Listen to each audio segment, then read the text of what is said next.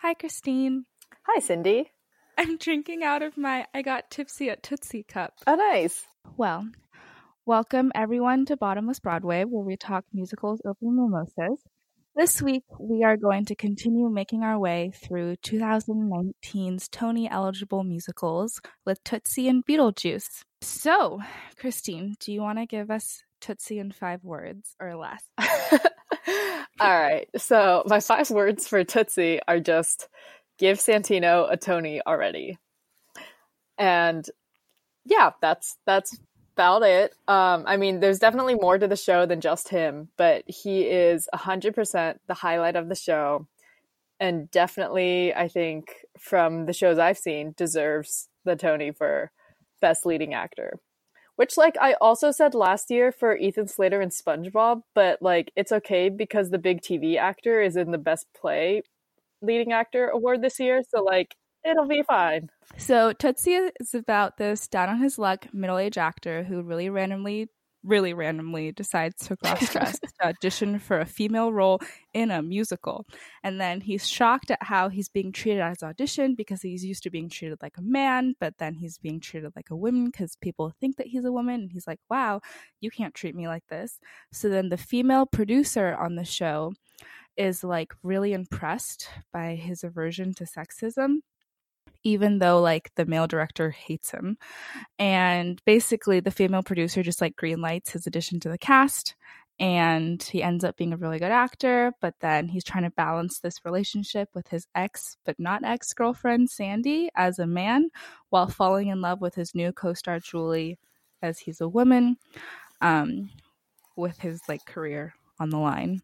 Once he auditions, he immediately connects with this female producer. And maybe it's because she thinks he's a female that's, standing up for herself in front of the director. But, sexism also exists in the theater industry. It's not super female empowered either necessarily, Yeah, but they kind of embodied all of that sexism into Ron, the director, a little bit, because the producer was obviously super feminist, and then that dumb guy, Max, or whatever, right? So there's a dumb co-star who's hot on this musical who falls in love with him, or her, well, Dorothy, who's who is Michael's female persona. Yeah, so Max falls in love with her. He says all this stuff. He's and he talks about how he likes that she's built like a tractor.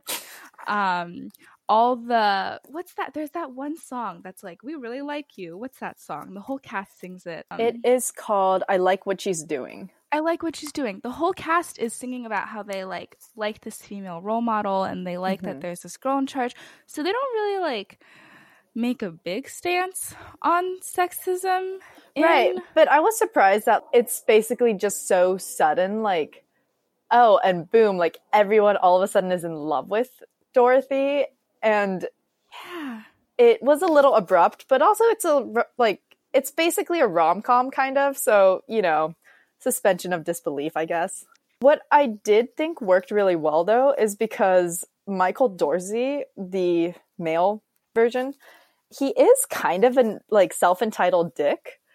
But Santino's just charming enough, or shows his struggle to be relatable enough that you actually do want him to succeed. You're not just oh, this is some asshole who deserves to not get a job. You're actually wow, this is crazy, but I kind of hope he does well. I think it's also a lot of we know he's an asshole, but we also know he's really talented. There's that line that's is he good? Of course he is. Is he successful? Of course he's not. As the typical down on his luck actor kind of person. And I think a lot of people in show business or just starting in their careers or whatever relate to that really well. Right. So we're all yeah, we feel this guy. The world is full of dumb people, and he is just misunderstood. Yeah. And then as far as talking about structure, I think what they did pretty well is the whole concept is kind of like a Dear Evan Hansen thing where he starts off with a lie. Everyone knows, whether or not you've seen the movie before, this lie, the truth is going to come out. And the question is basically just, let's have some fun before the truth comes out, because especially for this show, maybe less so for Dear Evan Hansen, but it is fun while he's living this Dorothy lie. And then part of it is also kind of how the lie comes out. I read this interview with Santino where he was like, it is so fun playing a character that can't think like 2 words or whatever. Like, he's just like, I'm rolling with it. My character's rolling with it. Michael's rolling with it. Dorothy's rolling with it. Who the fuck knows? Yeah. So I mentioned to you before that I was sitting like kind of rear mez, like way on the side, which surprising enough was not partial view. So good job, Marquee Theater, on that. But it was like slightly hard to make out facial like details. And so there were times when if he was in Dorothy for like an extended period of time, I almost forgot who was actually playing Dorothy. And I think the show did a really good job of having him slip back into his like normal voice often enough that you're like, oh, right, that's a guy.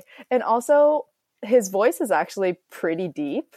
So the fact that he's able to pull off this female voice and sing in it for extended periods of time is like just even more impressive. So I was sitting close enough to see their facial expressions. So I don't think I really forgot that he was a guy, but I definitely think when they chose to like transition between like him being a guy and being a woman was like strategically decided upon, because every time it was like important or like something was happening.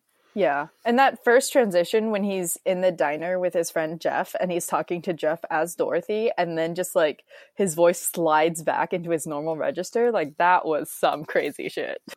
Yeah, that was good. Yeah, I mean, it's definitely really hard because like in the cinematic version, it's obviously not a musical, so there's just like soap actors. So I mean, it's a lot easier to dress up as a woman than it is to sing as one. Right. Yeah.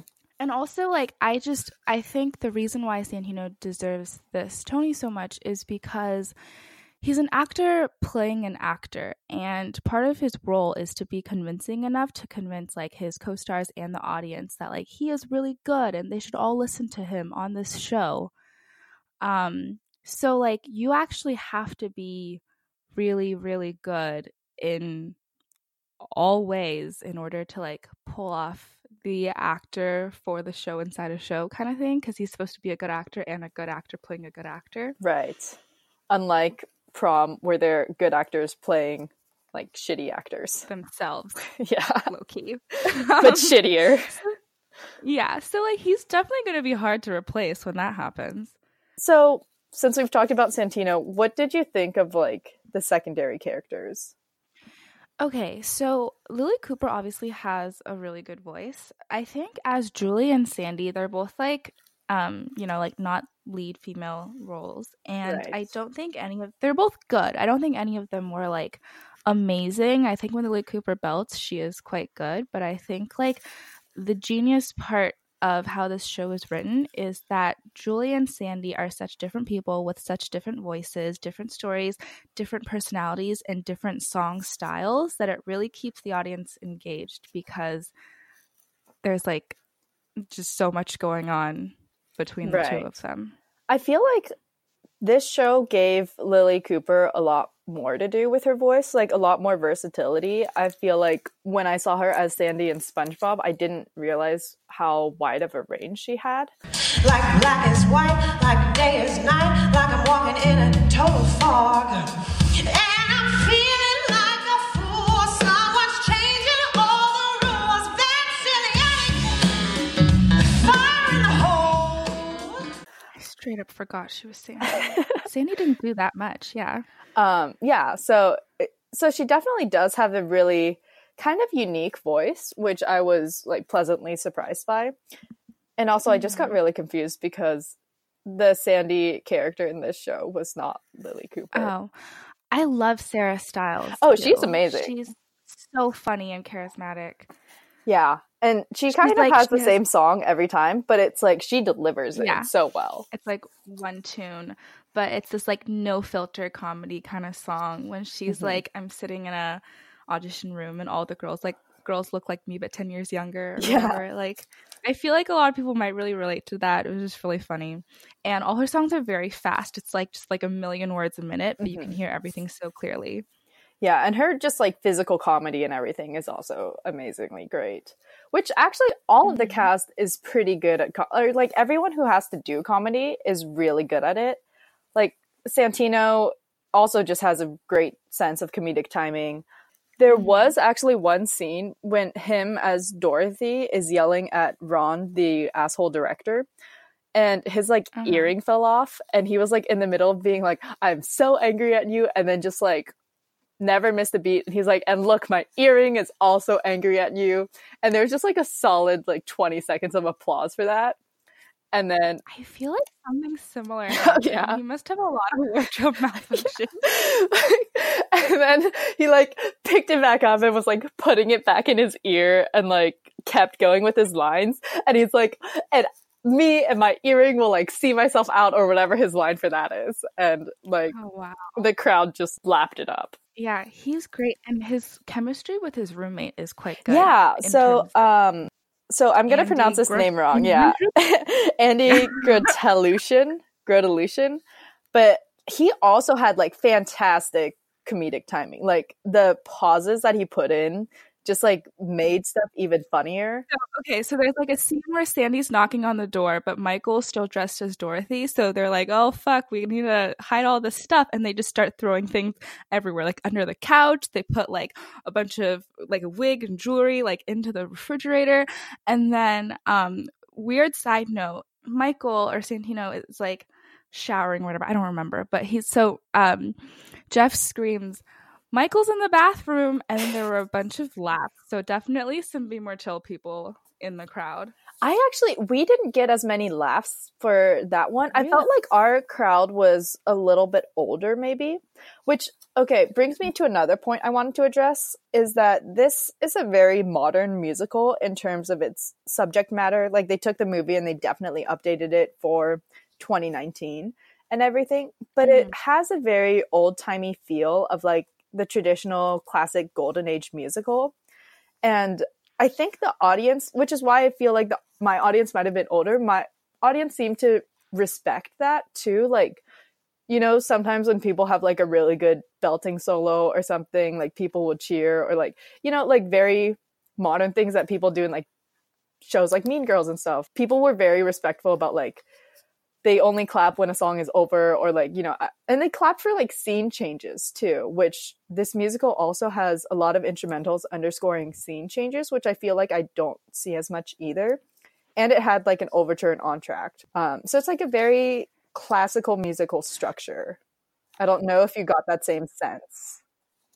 So, like, I think that, like, we clap at Mean Girls and stuff because we're so familiar with the content, and then they say, like, a line from the movie, and we're like, woo! Well, no, I'm not even And I don't talking think about that's the line from the necessarily- movie. I'm talking about, like, when they're belting and they, like, hit or hold a long note, you know? And Yeah, people but, you start, know, like, I whooping. don't know if it's an age thing, because, like, I don't know, like, Beetlejuice is really loud, but also, like, Donna Summer's loud. Like, a lot of, like, older jukebox musicals are loud. Right. And I feel like Tootsie just wasn't big enough of a movie for people to care. So Tootsie was not a musical or movie that I knew about before hearing about this musical. But there was a survey done by Time Out New York about the like best movie of all time. But the caveat was they asked only actors to rate the best movie of all time. And Tootsie actually came out number one. Like above Godfather, above like everything else. Actors chose Tootsie as the number one best movie of all time. Of all time? Yeah.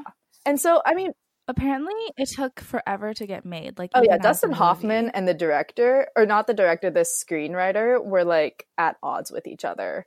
They just like did not like Dustin Hoffman was trying to make it his thing because he was the one that like came up with the name Tootsie and like all that, and the screenwriter was like, no, we have to do this, and they just like hated each other or something. I mean, besides the whole like clapping and like audience age thing, I feel like it still just had this feeling of a very classical musical, but like in a newer form. And I think also part of that was due to the orchestrations as well, because they used a very traditional orchestra. Like a lot of orchestras these days replace like basically they don't have as much brass besides maybe trumpets, and they always have like an electric guitar drum set. And this one did not do that. Like they had almost a full orchestra section. Like they had a French horn, which is increasingly rare these days. And I always notice. But yeah, and so I think that just is kind of also harkening back to how this is sort of an old classic movie, which I thought was a smart move. I mean, I want a full orchestra section. Yeah. I'm so tired of your 7-piece I know. bands. And they actually take a lot of, like, Phantom started out with, like, a huge orchestra, and they've actually cut it down during its run on Broadway. So that kind of shit is happening because, you know, budget. I still don't really recall getting the feeling. The set is super modern. Right. It's all neon and mirrors and reflection. They had that awesome little subway scene, which reminded me of the subway scene that we saw in 68, but this is actually a lot better. Yeah, I thought of that too, when they're just like bouncing on the subway. Just bouncing on the subway. Can we talk about that Elsa-esque outfit change? Like, you've seen a girl change on stage, but have you seen a cross-dressing guy change on stage? Yeah, that was just like I thought the costumes were serviceable. Like, nothing, I didn't think there's anything too incredible about them, but I know you wanted to talk about them. Okay, I just low-key think that, like, they might actually get somewhere with it, because the Bellini costumes were super pretty when they suddenly changed into it. Yeah, for that was nice. That part of the when show. They're like, let's make it 80s instead of Elizabethan or whatever. Well, the Bellini, like, the whole, like, millennial pink and everything, that was beautiful, right? And I, like, high-key feel like My Fair Lady last year only won costume because that one, like, pastel gray purple horse riding the Ascot Gavotte. Because I don't think anything else was that pretty in My Fair Lady. It did feel like a safe choice. Like, it wasn't... I mean, she had that really one pretty dress during the whole whatever party the embassy ball in My Fair Lady. Yes. But, like, the Ascot stuff was, like, when I saw that in my head, I was like, this is why they wanted costumes. And I felt the same way when I saw the Bellini costumes in here. Okay. Even though it's just, like, one scene. Right. I mean, I don't know exactly how costume is decided, but I wonder how much of it is not the way the costumes look themselves, but also the craft of the costumes and stuff like, you know, making a dress for Santino and shoes and stuff like that. And also the chest tattoo that Max gets, you know. I can't think of much else besides Cher this year, because Hadestown is just like a minimalistic musical, so they, like, never change. Beetlejuice, you know, Prom doesn't have good outfits. Beetlejuice is the same costume designer as Tootsie, so it'll be interesting if he gets nominated for both. The person is William Ivy Long, so he's pretty versatile. He's also like 71. While we're talking about design elements, you mentioned the set, which I think the set does a really great job, and it has that sort of like perspective-y skyline sort of thing that going for it, which makes it like very modern. Everything's all automated, which is always cool to see. And I think they must just have like a ton of space backstage. But this, because the apartment just shifts around. Yeah, and I could see part of the wings, and I could not also see the My end Fair Lady like, wall. Yeah, that's true. Lincoln Center's backstage is like fucking huge. But the set for Tootsie is done by David Rockwell, who also did Dirty Rotten Scoundrels, which was another show by David Yazbek, who did the music for Tootsie. And he also did Kinky Boots, which we talked about before, and Pretty Woman, which is also on Broadway this season, which we will talk about later. But the interesting thing to note is David Rockwell won the Tony for She Loves Me a few years ago, which was one of the only Tonys that Hamilton lost. So he won set in Hamilton year, and David Corrins, who was the Hamilton set designer, is doing the set for Beetlejuice. So we'll see them maybe square off again. This is the architect? Yeah, so David Rockwell is like an actual architect too. Like, he designed the Dolby Theater and Hudson Yards and stuff like that. So we'll see how that plays out this year. It should be interesting. I really want to talk about how similar Michael Dorsey is to Greg from Crazy Ex-Girlfriend. Isn't he just Greg? Okay, but I think the main difference is that Michael Dorsey still has hope. Like, he's still like, you know... Greg does have hope. he went But off. he's like really kind of unwilling about it. Like, remember his song, I Could If I Wanted To? Sure, I could get an A if I wanted to get an A, but who cares about an A? I don't. I don't care. Although I could have made that grade if I did care, but I don't. But I could if I wanted to. Like, yes, that's what reminds me but like, of Michael but Dorsey. Michael Dorsey, I don't know. I feel like it's a different take on the same character, kind of. But like, Michael Dorsey is still like, hey, maybe if I try this weird thing, like, it'll actually work. But Greg, until he left the show, was kind of afraid of trying that new thing, even though he knew it could kind of work. You know, he's also a bartender. He's also okay, like, but like I'm all the better poor than the actors world, are but bartenders. I just don't want to do it. He's like, I'm better, but yeah, but Greg's not a poor That's actor. true. He's a poor all the poor student. people are bartenders. All the poor people are bartenders. Yeah, I mean, I don't want to like subtract from Santino's great acting, but I do think he's like a little bit. I think it's his face. Like he has that kind of like resting, not bitch face, but like more like resting asshole face. The like, you know, like brooding. Yeah, face. but he's also like so charming. So I think that's why he gets picked for these kinds of roles. Oh, but also wait. So also because this movie was in the 80s, Julie didn't end up going lesbian, right, for Dorothy, which she does in the musical. Instead, she introduces Dorothy to her father, who proposes to her, but Julie's father's name is Leslie, so he proposes to her, and then writes her note saying like Leslie, and then Sandy finds this note. She's like, "You're cheating on me," and he's like, Michael's like, "No, you don't understand. This is from a guy," and she's like, "Oh my god, this guy proposed to you? Are you gay?" And then Michael's just like, "Oh my god, no." So he goes to his agent's office and he just starts ranting. And he's like, Sandy thinks I'm gay. Julie thinks I'm lesbian. I don't know what I'm doing. And just like all this stuff. And it's so funny.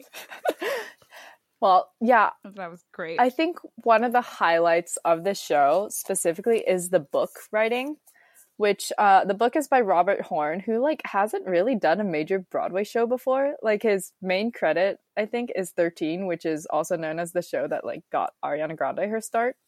But like I thought his book was fantastic, and it's been a while since I've been to a show where I'm like, wow, the actual dialogue is just so smart and so funny, and like just really moves the story along. And I feel like I was feeling like lately Broadway has had a dearth of like good book writers, especially for jukebox musicals and even like movie adaptations to a certain extent, because most of it is just kind of a carbon copy of the movie. But I think based on what I know about Tootsie the movie and what I saw at the show, like they did a really good job of updating it. And I thought what they handled really well was adding in certain like lines about, you know, the pay gap and like gender politics without sounding like too much like they were trying too hard to be woke or anything. Yeah, it was good. It was woke-ish because in the movies, Max is like a little assaulty when he sings his Dorothy, Dorothy, oh Dorothy song and comes upstairs. But right. He was a little problematic for me as a character, but I don't think that's a problem of the show itself. I think he's supposed to be a kind of problematic character. But he was like sort of lovable in like a Joey from Friends way. You're like, this guy is dumb and like kind of a dick, but he's also naive in a way that you so you don't blame him for it. Exactly. I mean, who gets a tattoo of such an ugly tattoo of the face of Dorothy? Oh my god. Oh. No. That's a lot of effort to do every night for like 20 people. The one thing that I had an issue with story-wise, and it seems like a lot of people had an issue with this too, was just how they handled the ending, which I think is different from the movie, so we won't talk about it too specifically. But it was very open-ended, and I was still kind of waiting for another scene to happen just to show more of what the fallout was like, but that never really happened. So you get to kind of decide like how to interpret that. And it's funny because this show did a Chicago tryout back in fall of 2018. And the Chicago Review was basically just like, it was great until we got to Dorothy's 11 o'clock number, which Michael sings like to Dorothy, basically asking Dorothy for advice. And then he says, yeah, so that just sags, and it, quote, torpedoes the last 15 minutes of the show, which I thought was a little harsh, but also not completely unfounded. Yeah, they kept on trying to go back to this theme that where Michael is like, I want to learn from Dorothy. I want to learn from Dorothy because she's a much better person than I was.